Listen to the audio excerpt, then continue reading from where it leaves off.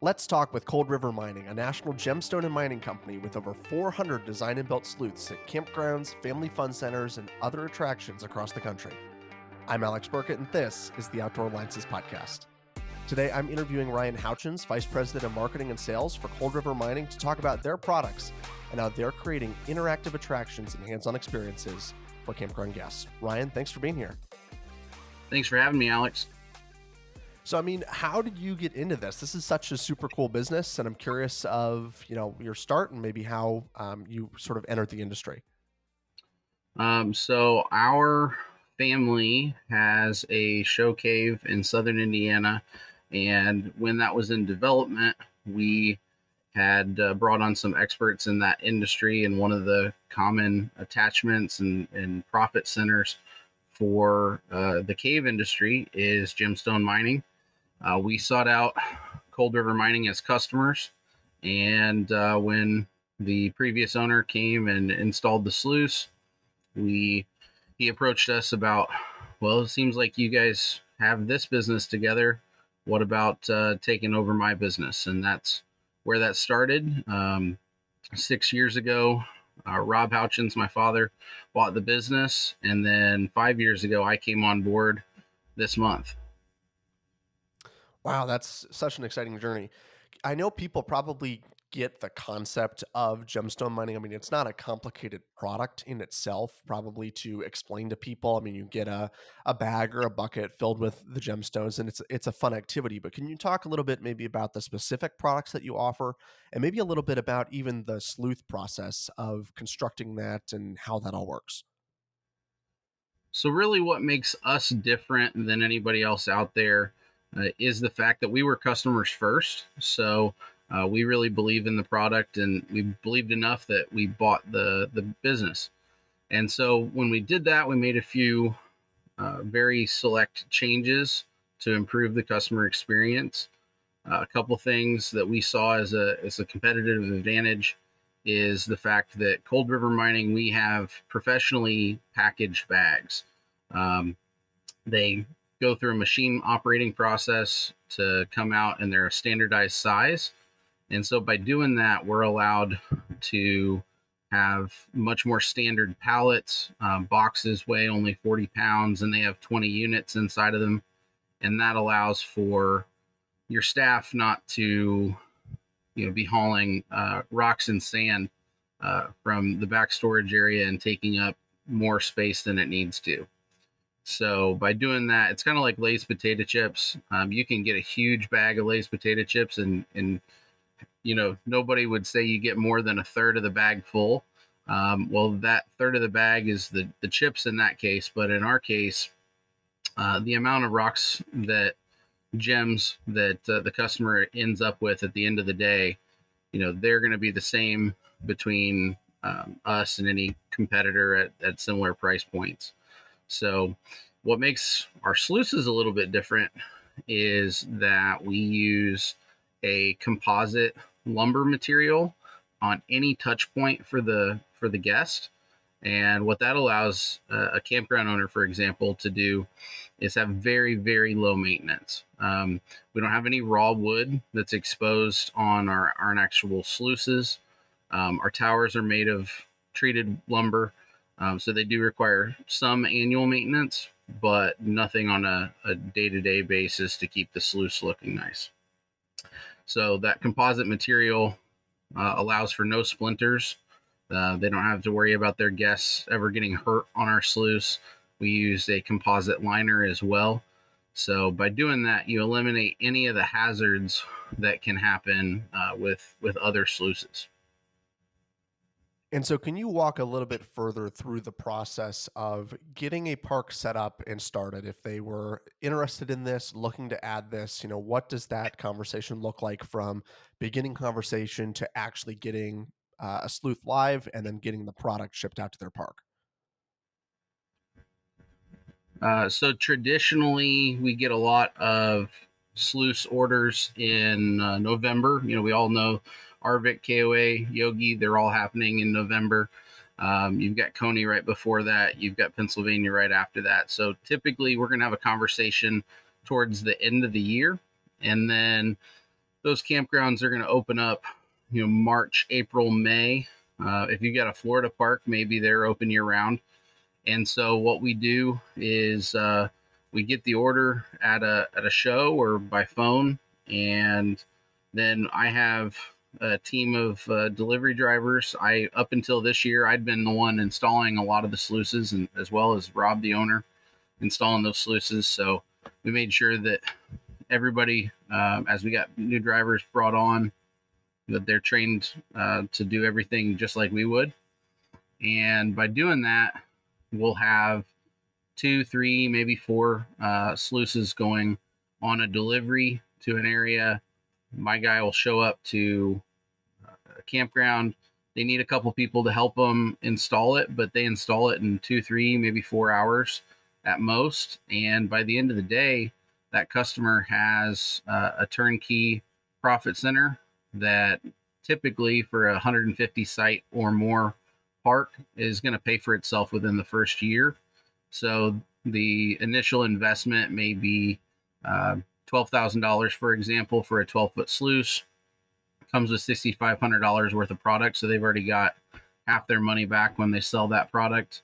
And then they'll usually end up ordering another full pallet of product before the end of that year, which allows them to pay for the sluice and actually be in the black in their first year. And so what kind of profit can an owner potentially expect from something like this? I mean, I don't know if you know a little bit of my background, but I worked at a Jellystone park as well. So I know the sort of advantage of this product and the way that, as you said, it becomes its own profit center and a diversified revenue stream. And I know that's something that's important to owners when they're considering making a larger investment like this in a new amenity or attraction is what's the profit return that I'm going to get on this, and what's the return of this going to be versus something else. Absolutely. So, for that little bit of time investment in setting up the sluice and that little bit of space investment, an owner is going to be able, of just a 150 site park, for example, they're going to be able to take that initial investment of $12,000. They will get that return in their first year in most cases, and then they will look forward to anywhere from $10,000 to $15,000 in profit annually moving forward. So that's a 150 site park. Obviously, if you've worked at a Jellystone, you can attest to there's some larger ones out there, 300, 400, 500 sites, even 1,000. And when you get to those sizes, it's a small town in and of itself, right? So giving sluices a place to be that's near the gift shop can be challenging for some of those larger parks, but it definitely just scales up the profit level as those campers come and they want to be entertained. They want to have their kids entertained. They want to have a great time. We've had some parks take advantage of some of our best practices recently. So some parks that they go ahead and sell the gemstone mining bags like they would firewood. They'll pre-buy those bags before they even get to the park, or when they're checking in, they say, yeah, we want to go ahead and get 2 bundles of firewood, and here's 4 gemstone mining bags for the kids. So the kids are able to go do gemstone mining their first night there, and then guess what they want to do the second night and the third night? They want to go do gemstone mining again. So those people that do our best practices can usually see returns that are in multiples of the ones previously mentioned. So 150 site park could do 20,000 in profit if they're using our best practices. Right. And I think one of the things that, often doesn't get talked about a lot when we talk about gemstone mining and some of these attractions is the ability to run it almost without staff, that this isn't an additional expense for staffing and logistics for the business itself, but instead you can sort of sell the product to the campers and then sort of just supervise the area, that this isn't like it's something that requires a ton more capital expenditure for staff and resources that might already be in short supply because of COVID and the after effects of that. So I think that that's a really great point. And I think you might speak to this a little bit. These pretty much can run maintenance free and staff free, and that's one of the key advantages to this amenity as well. Yeah, for gemstone mining, you're looking at 5 minutes a day in maintenance just to clean the sand out of the sluice. If you're a high volume park, I've got some lower volume parks that they clean out every second or third day, and that's not a problem for them. The sluice can contain that much sand, and by doing that, you eliminate long downtimes of cleaning sand out of tanks and longer periods of maintenance. So, yeah, when I say most, 99% of my customers do not staff gemstone mine. They'll set it near the store, so a customer can see the attraction, decide, hey, this is what bag I want at my assay station that's included in every package sluice that anybody buys. I want a green bag. That one has real emeralds. They walk inside. They already know that it's a $10 bag, and they go inside with $10. They buy the bag and come out, and it's self service. Um, so those guests can take as short or as long as they'd like. And if you actually get a little line, it's not a bad thing. Right, and the line and all the kids who have the bags itself is almost like another silent seller that, once somebody sees a child that has one, now every single family, also needs to get their kid a bag as well. Ryan, can you talk a little bit about some of the trends you might have seen in the industry over the last couple of years? Maybe even just the trend of people working and traveling and even schooling from the road, and maybe what impact has that had on some of your customers and maybe the rise of popularity for your guys' product? So the traveling families is something that I can't speak to on a park to park basis. What I do know is that the families that like anybody else in camping, the families that had planned a European vacation and due to COVID they couldn't go, and camping was open. They were allowed to go do something that was fun and adventurous, and may not have been their first choice, but then they fell in love with it and they want to make the most of it, and they treat it like a resort in the fact that they don't shy away from additional purchases. So I've definitely seen the number of customers that are buying premium products, so products that are over $20 at retail. I've been seeing that market grow. Our Bonanza bucket that we came out with in 2018, a campground owner buys it at 26, and they sell it between 50 and 75, and that the number of those that we sold in 2022 already versus the same period in 2021 has tripled. So I know that the higher end products are definitely being purchased, and the customers that um, have taken advantage of that have really cashed in. And is that a traditional almost profit margin on those products that you're selling, sort of a 50% or so margin on that? I mean, what can owners expect on that moving forward, maybe after they've recouped that initial investment from the sleuth? Yeah, so any of my bags are going to have at least a full return. So if you buy a bag from me at 375, my recommended MSRP is going to be 8 to 10. The reality is that I have recommended prices, but I'm not the expert. The campground owners are. I don't know what their local market will bear. I've got customers in Florida that will do a 3x markup, and then I've got customers in Indiana that they do a 2x markup. And because I because I pay for the shipping on full pallets for my customers that are east of the Mississippi, they are taking advantage of that, and they would rather their guests go through and have more throughput on their sluice than be it higher margins, and they know what's best for them. Right, and that's a really good point. Is sometimes the sizing of the initial sleuth and the investment and the mix of products can differ from park to park. Can you talk a little bit maybe about what some of the more popular products you've seen are, and maybe if you have something newer or trends that you're seeing product wise, maybe some insight to share there for owners who might be interested in an initial order? Absolutely. Well, So you're always going to sell the most of whatever's cheapest, right? Even though I just talked about how premium products are doing very well, whatever the cheapest product is always going to sell the most. So my most popular bag is my yellow bag. It's large gemstone is the title on that, but it has 3 wow factors, and this is something that's really important in gemstone mining, is that you allow kids to be experts and have those 3 wow pieces. So in a yellow bag, they're going to get a crystal, they're going to get an arrowhead, and they're going to get a piece of pyrite.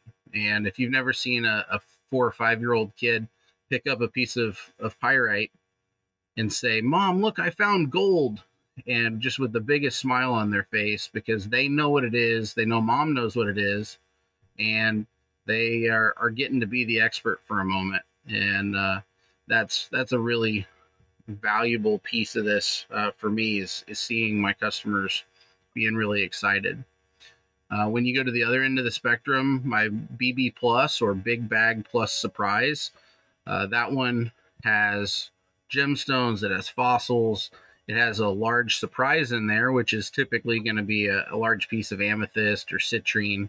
So a large piece of crystal that somebody could set on a shelf or a table and display, and it's really a huge wow factor. Um, those typically are anywhere from the size of the palm of your hand up to even as big as a baseball, just depending on how the amethyst is that day. But those two are definitely my most popular. We did launch in March. We did launch what's called our crystal bag. That one has some geodes in it. It's got some higher end crystals that they're in my mix, but they're in higher concentrations in the crystal bag. So people are excited to see Amazonite, for example. It's a beautiful blue green color. Bumblebee jasper, which is a yellow and black. So those things are in the crystal bag there. And the exciting thing is that I should have about 7 new bags to show at the trade shows this fall. I've got one that's ready right now. If somebody was to call an order, they could get what's called my arrowhead bag. Plain and simple, it's arrowheads. But there are some people that are very excited about that. I know I've had customers asking for it for a few years, so we finally bit the bullet and did some creative work. And we've got some really, really nice jasper arrowheads in those bags that customers can use as decoration or collection or what have you. None of them are actual Native American artifacts. I should say that, but people love them all the same. So we should have 7 new bags, yeah, at the fall shows.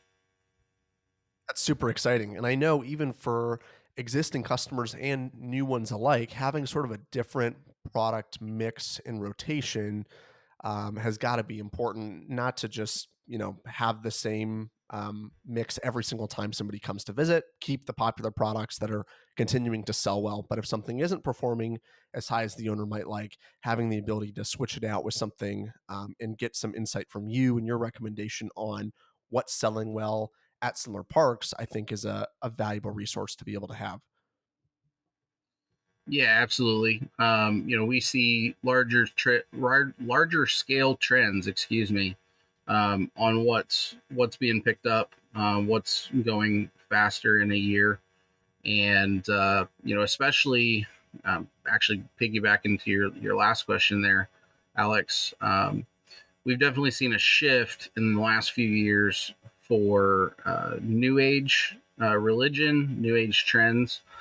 So the concept of wearing a crystal necklace, I think 5 years ago would have been foreign to most people. That would have been, if it was part of a piece of jewelry, great. But now people are seeking those types of things out. They're seeking out the ability to take some of our gems and minerals and turn them into jewelry or carry them around their pocket. They make them feel more uh, stress free or help level out their mood. Those are beliefs that people hold near and dear to themselves. So we use all real gems and crystals in our bags, and people value that, especially with the popularity of those new age trends. I know you said you're going to be attending some of these upcoming shows. Can you maybe give a rundown of, where you guys might be if somebody wants to connect with you in person, and then maybe some more information if somebody can't make it to a show, how to get a hold of you if they want to move forward and invest in this down the road? Absolutely. Well, I'm always available by cell phone or email. Probably the most consistent way is email. That's just my name, Ryan, RYAN at coldrivermining.com. And I check that usually hourly, and get back to people within 24 hours on new sluices. As well, coming up, we've got the Las Vegas gift show that's in September. We've got the Smoky Mountain gift show. That one's in early November. We've got Arvik, Jellystone, and Smoky. Actually, all three of those are on the same day. So I'll have 3 teams out at those different shows. But I'll be attending those a little bit better. I'm sorry, say that again. They need to coordinate those shows a little bit better. It seems like there's a lot happening on the same day there. Yeah, that's definitely been a pain point for a lot of vendors, especially for the last few years, where we've had Arvik and Jellystone on the same days. I wish that would be. I wish that could change. That would definitely help out. It's just I know that the week following those 2 shows is KOA, and another show that we go to is IAAPA, which is the International Amusement Park show, and that's in Orlando, Florida. Actually, Arvik, KOA, and IAAPA are all in the same convention center this year, so that's actually very nice for us as a trade show company. But yeah, so we've got all those shows in November, and we'd be glad to connect with anybody as well. If anybody who's there at Arvik or at KOA needed tickets to the IAAPA show, we've just got our email this morning about free tickets to IAAPA. So for people who are interested in meeting up with us, we'd love to connect and do it at that show, or KOA or Arvik, Jellystone, wherever somebody would like to meet us. Ryan, do you have any final thoughts before we take off? Moving forward into 2023, what I see on the camping industry is that the industry is primed to collect more revenue in park moving forward and be destinations in and of themselves, rather than what maybe my parents thought of a campground being a place that you stop off for the night, or you use it as your point to go hike in a national park. Not that there's anything wrong with that, but guests are ready to spend money when they go on vacation, and that's what they're doing with campgrounds.